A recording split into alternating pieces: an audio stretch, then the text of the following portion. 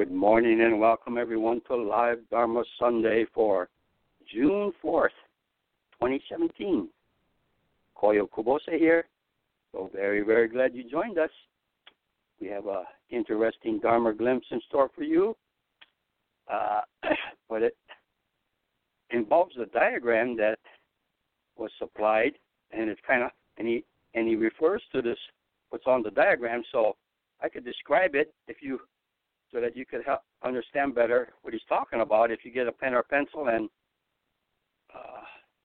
a large piece of scrap paper, maybe 8.5 by 11, or because it involves maybe a horizontal space about at least 8 inches you need to draw this thing. Okay. First, I want to talk about an interesting article from the internet. This was by a biologist, and it fits very nicely with Eastern philosophy, Buddhist teachings, but it's a secular article. It doesn't mention religion or Buddhism at all, but it's a really interesting article about plants and the interdependency of plants. The title is Life is the Network, Not the Self. And he takes a maple leaf.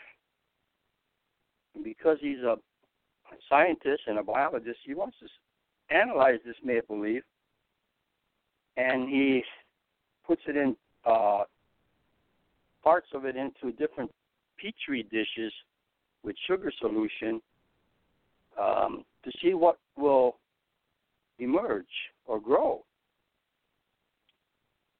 And he says the leaf is not what it seems. Most textbooks or diagrams, they show the plant cells. But if you go and look at more microscopic things that are coming out, there's much more than just plant cells.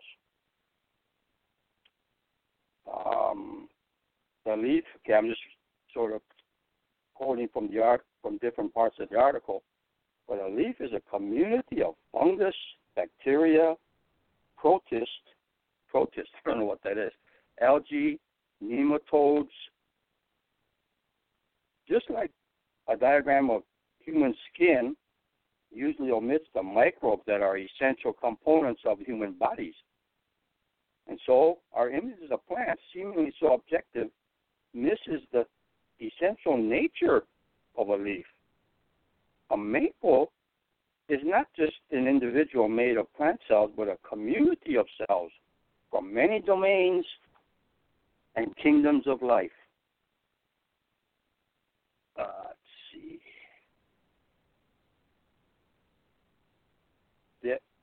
If you look at the leaf comprises millions of non-plant cells. Study of the diversity of DNA in leaves reveals hundreds of species in every leaf. There may be 1 million species of leaf-dwelling fungus. The global diversity of bacteria in leaves is unknown, but the DNA sequencing can reveal hundreds per plant species. By eavesdropping on the chemical conversations within the leaf, biologists have learned that the life processes of a plant, growing, moving nutrients, fighting disease, and coping with drought, are all networked tasks, emerging from physical and chemical connections among the diverse cells. These leaf networks are dynamic. In some species, the network changes through the seasons, starting in spring when the bacteria that resemble those of the soil, then it shifts through the growing season to bacteria that can process the complex mix of nutrients inside the leaf. Then fungi inside the leaf protect against the different animals. They encourage growth. They protect against drought. And bacteria also promote growth by processing nutrients, cleaning waste, signaling to the plant cells, producing growth hormones, combating pathogens. The fundamental unit of biology is therefore not the self, but the network. A maple tree is a plurality. Its individuality, a temporary manifestation of relationship. And he says that this view of life has practical consequences. It's not just a physical, chemical, objective reality. If a plant is made from relationships, then agricultural science can manage these relationships to increase yield and sustainability.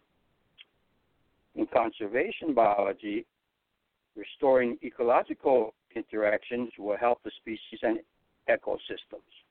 In genetic engineering, the effects of manipulations emerge not from the essential quality of any stretch of DNA, but from the networked interactions among genes and their environments.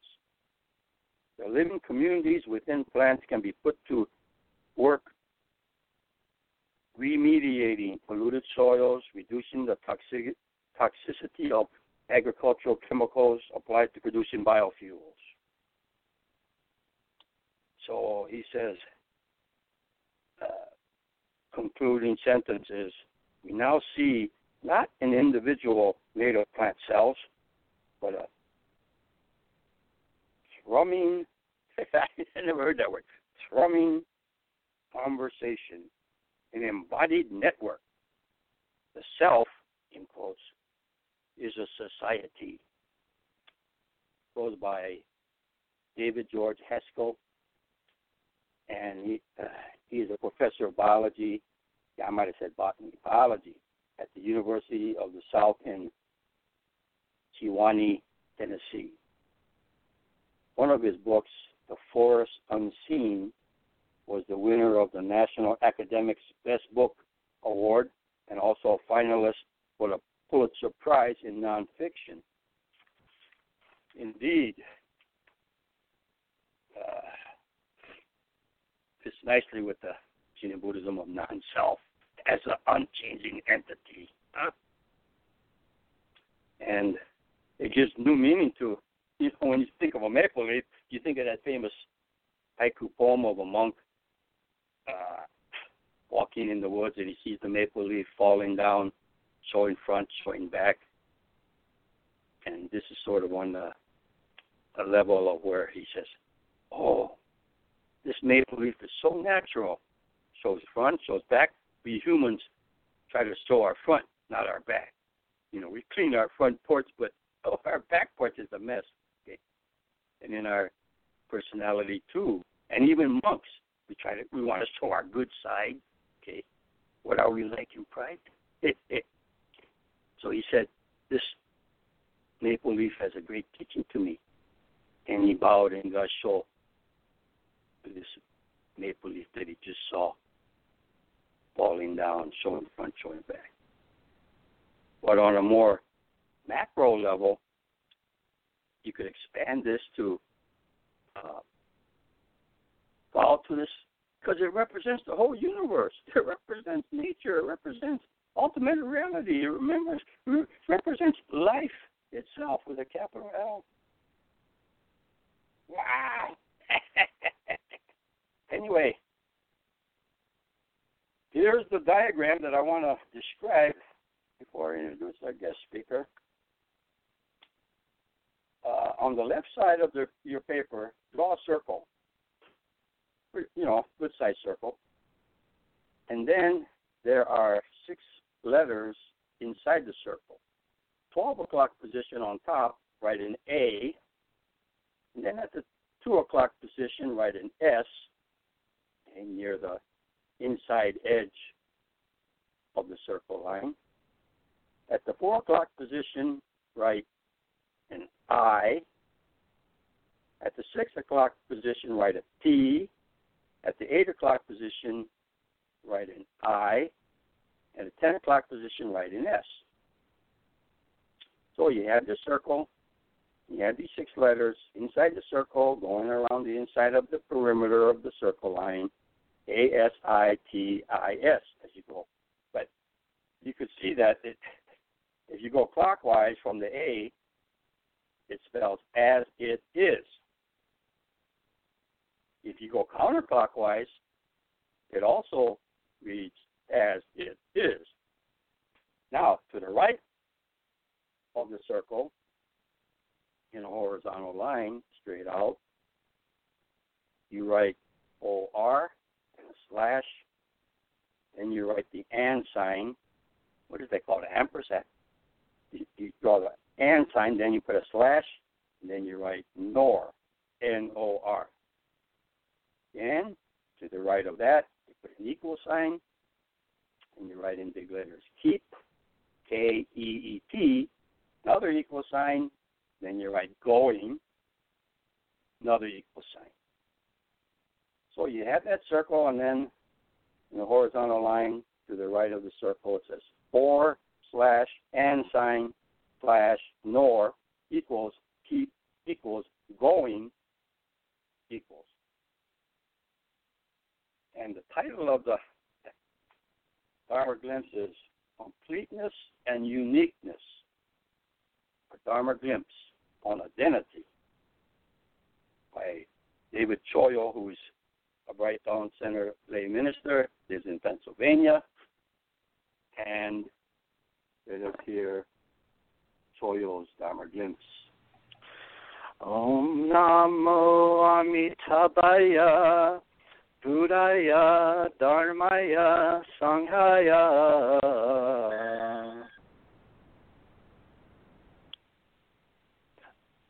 Namaste, everyone. This is Choyo, and I'm here to offer a Dharma Glimpse.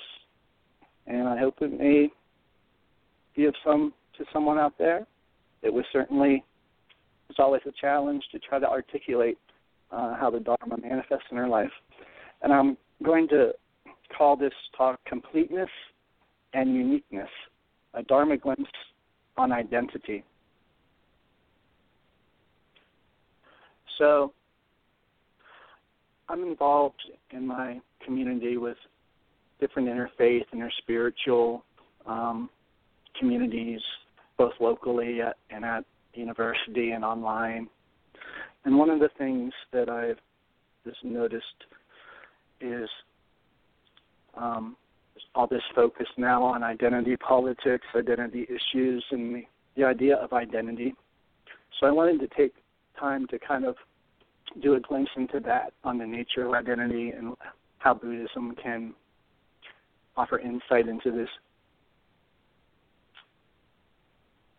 concept. And in many traditions of Buddhism, such as Madhyamaka and some others, there's the teaching that virtually everything is a conceptual designation, and the self, especially as anatta, is to have this essenceless essence, some mystery that we can call identity or the person. And in some of these groups that I've been working with, there's been a lot of very liberal people involved in the interfaith and spiritual movement, and the issue of transgenderism has been in the news, and institutions are now, emphasizing the inclusiveness of accepting people that have the right to choose their gender identity. And so it's even been expanded to the ideas of race, racial identity, that we can choose for ourselves rather than have these identities imposed on us. And yet, many of the people that are totally on board with this idea, they somehow still impose identity on others, such as an example is President Trump, some of the Christian ministers saying he's not a Christian. We find this even in the Buddhist communities. I'm on many on Facebook, and the idea that, this person isn't Buddhist, that isn't Buddhism. And even many of the renowned living Buddhist teachers today will say things like certain lower vehicles are deviant, or that such as the Shugden Dorje sect, that those practitioners are really animists and not Buddhists, and that their wisdom Buddha is actually a hungry ghost, or that Buddhism is not a religion and those who practice it as such are not really practicing Buddhism. One of the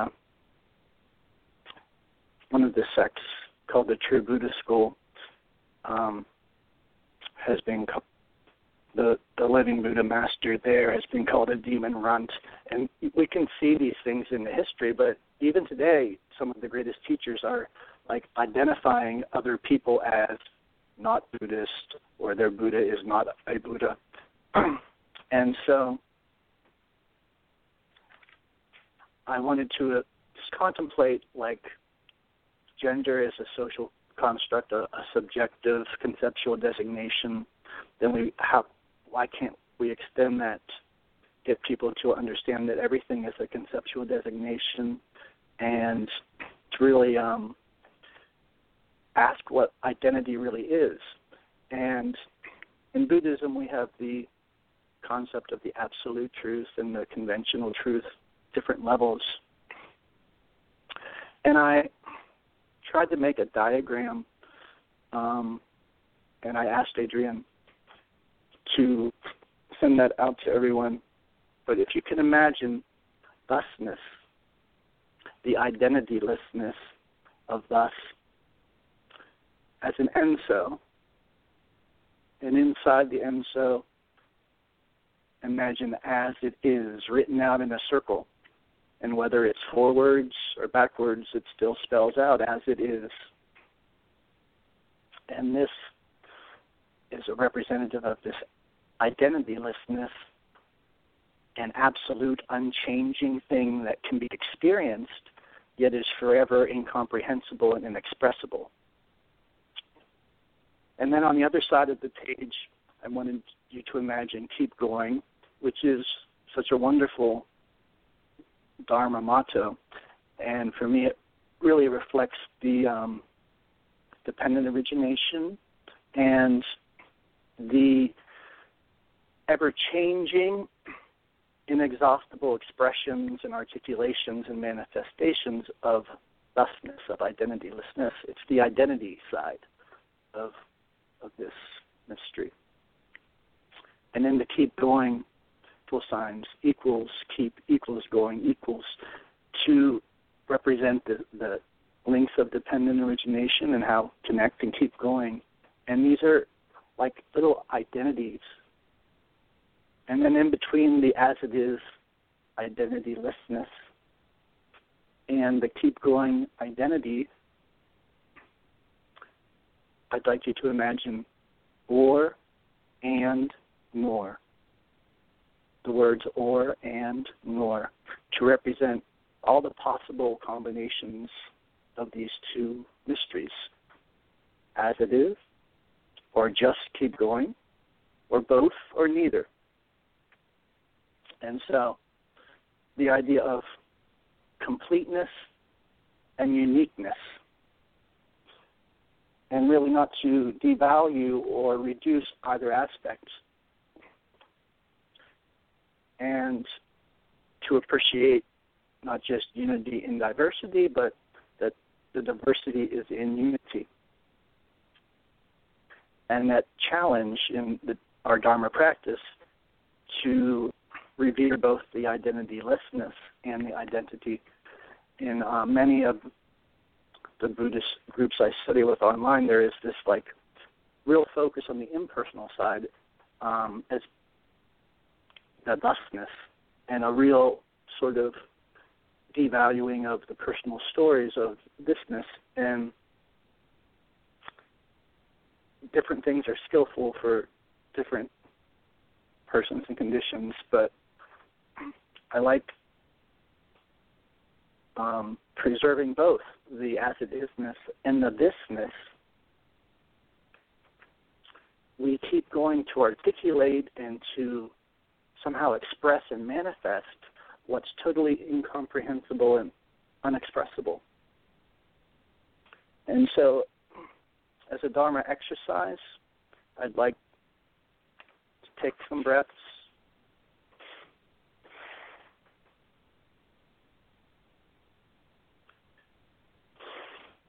Ponder identity as a conceptual designation. All identities being mere conceptual designations. How has your identity changed through different stages of your life?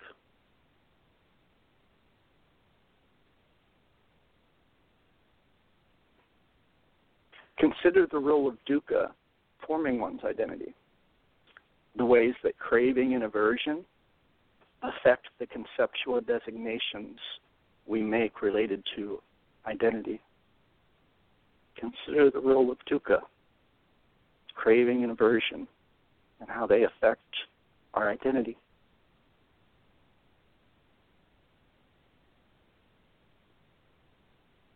How and why do we conceptually designate the identity of others? Designations become impositions.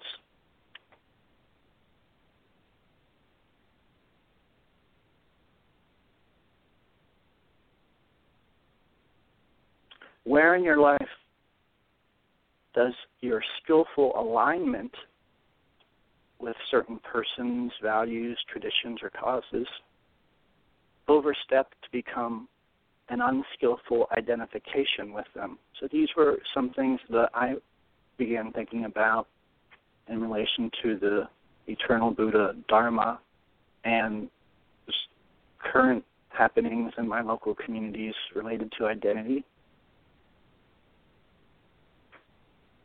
I had some quotes that I wanted to use to amplify what I'm hinting at or trying to articulate. And the first is by Jungian analyst Anne Belford Ulanov. She starts off by quoting Jung and then goes on to make her own statement, but I'll just read it together. And it's in the PDF. These quotes are in the PDF that will be sent around. We are at once never more than our limited ego before the One who dwells within us, whose form has no knowable boundaries, who encompasses us on all sides, fathomless as the abysms of the earth and as vast as the sky. That's the Jung quote. And then Anne goes on to say, this One, grand and magnificent, also brings through the back door the wild thing, always alive and untamable, the all, far beyond our comprehension, yet whom we know best in the tiny particulars of our personal journey and the cultural forms of our particular time. And I really like that quote because it relates to this idea of the thusness and the thisness and the total incomprehensibility of thus. And yet what we can know about it and articulate about it is through our particular identity, our journey, our particular story. Last month or so, I went to see the movie Ghost in the Shell, and there were a couple really good lines I liked, and I wanted to read two of those lines since they relate to identity and the completeness versus the uniqueness. We cling to memories as if they define us, but they don't. What we do is what defines us. When we see our uniqueness as a virtue, only then do we find peace.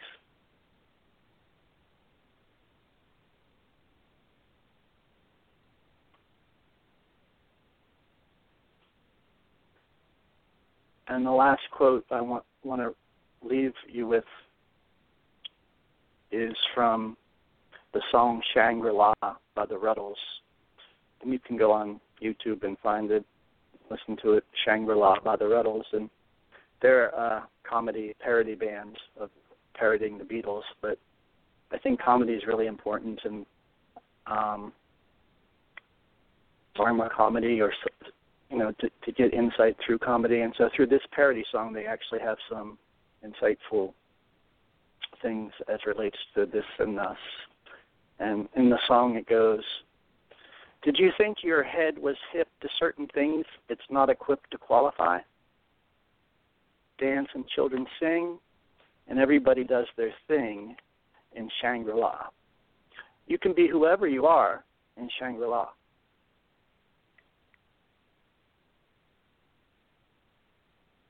And so some of these things that have just been appearing while I've been contemplating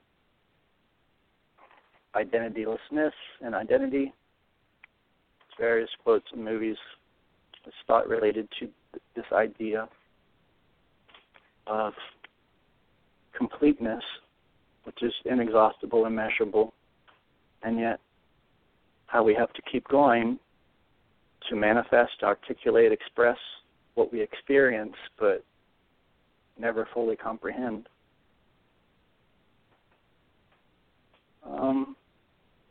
Go to page through some notes to see if there's anything else. In Jainism, they have an epistemology of knowing in which truth and reality are perceived differently from different points of view, and so no single reference point can express the complete truth, and it's taught in various religions and in Buddhism as well, this idea of our particular view and the pure awareness behind that view. And as relating to how our identity, our conceptual designations, our roles, what we do, what we choose, relates to who we are. I remember that one Hindu teacher told me that there's, as relates to the Supreme Personality of Godhead, Krishna, that there's who Krishna is, and there's what Krishna desires, what Krishna wants, and who he is really based on what he wants. And somehow I thought there's some connection with our identity. It's like what we desire is really turns out to be what we are in the particular, but not, of course not in the absolute thusness where there's identitylessness. But some thoughts that came to mind as I was pondering this, and how my desires and aversions really affect what I think I am. And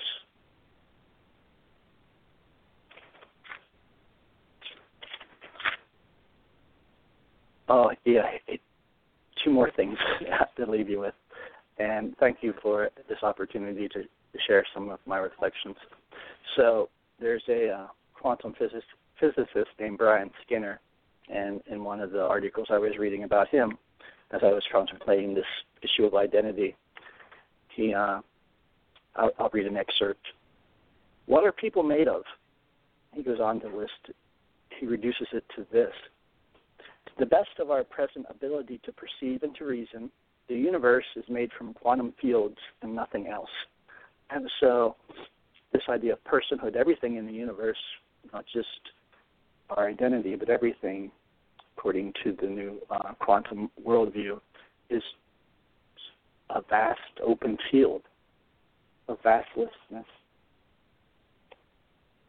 And yet we see people and things, not fields, and we experience the particulars of the vastless field.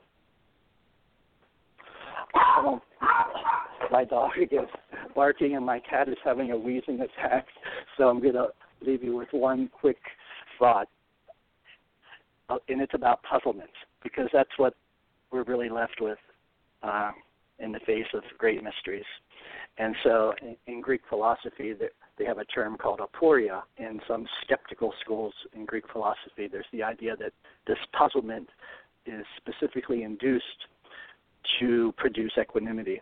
And of course, we have the koans in the Zen tradition and other traditions, this idea of bewilderment and puzzlement. So I'll leave you with that to ponder and be puzzled by how thus can be this and how we can have completeness and uniqueness.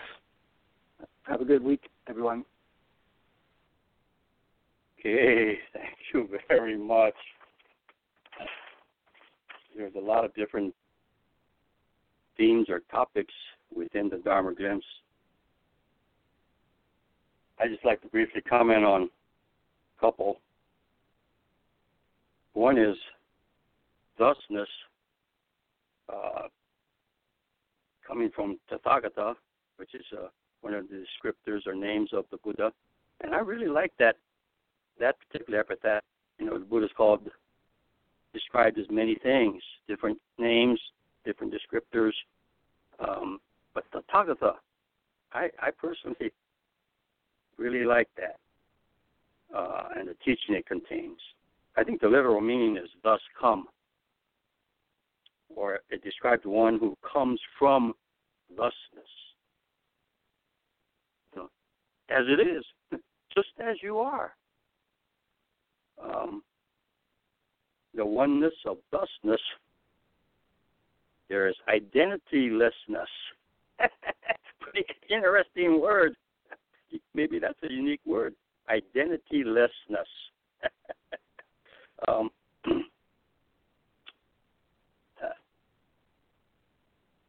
The other one topic that jumped out at me was when Choyo in his Dharma Glimpse was talking about even among Buddhists or Buddhist denominations or sects, there's discord. And in terms of identity, in terms of religious identity, what is Buddhism? Or that's not Buddhism. Okay. I always remember my father and both my parents, they liked the phrase in trying to describe my father's approach to the Dharma teachings and to Buddhism. They liked the phrase that his approach is non-sectarian, non-dualistic approach to the teachings and expressing the teachings. Non-dualistic, or the aspect of, oneness, interdependency, and so forth. But non-sectarian means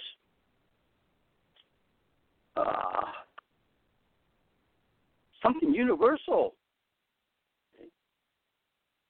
Non-sectarian has a danger of, us versus them. And, of course, non-dualistic could be expressed as one of the dangers is the duality or dichotomy of true versus false, versus them, or true versus false. It's really terrible. Social, political issues, not really about Buddhism. Some people, as it was expressed by a colleague, some people, they have in their hand, they go around with a Buddhist meter, and they point this meter and they see, oh, hey, that's not true Buddhism. Why do they need to do that? They feel a social responsibility. They feel self-righteousness that they got to be the monitor, the guard, Well, that's something to think about. That's all for today's broadcast. Till next time, keep going, and you have a wonderful day.